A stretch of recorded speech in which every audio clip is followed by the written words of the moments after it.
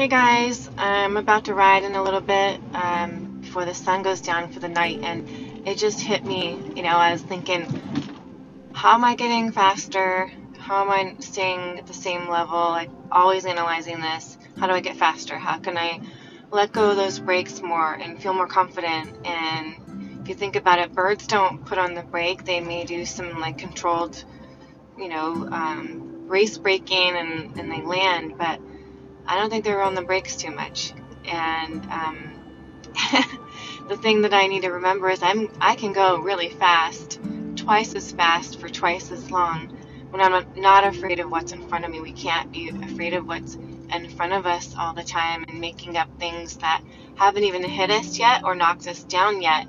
We just think they're gonna, because we're preserving our livelihood and our safety and happiness and protecting it. So I don't know. It's not a he she thing. It's not male female. It's across the board. I'm just constantly writing and analyzing and working in my business and social and personal life. And here on the mountain, I learned cause effect instantly.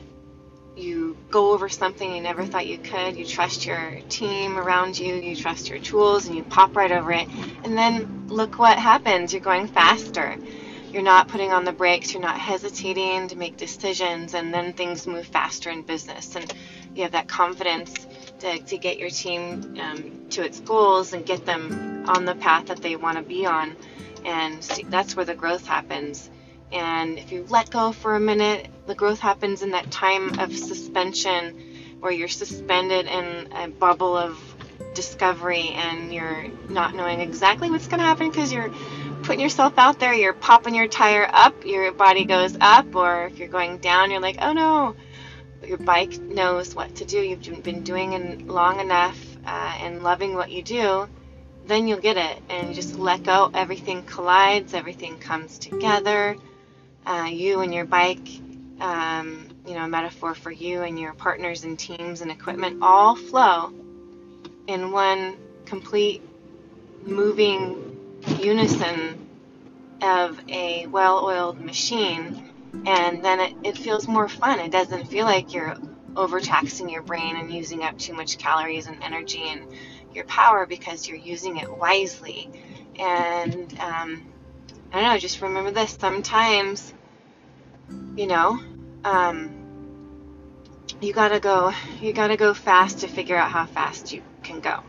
You don't know how fast you can go unless you let off the brakes in those difficult dips that are scary as hell sometimes, where you just don't want to break in a change. You don't want to stop things when you're about to make transitions and progress in your life and your company, because you're most likely going to hurt yourself or crash into somebody else or hurt your bike, or sorry, not hurt your bike, crash your bike.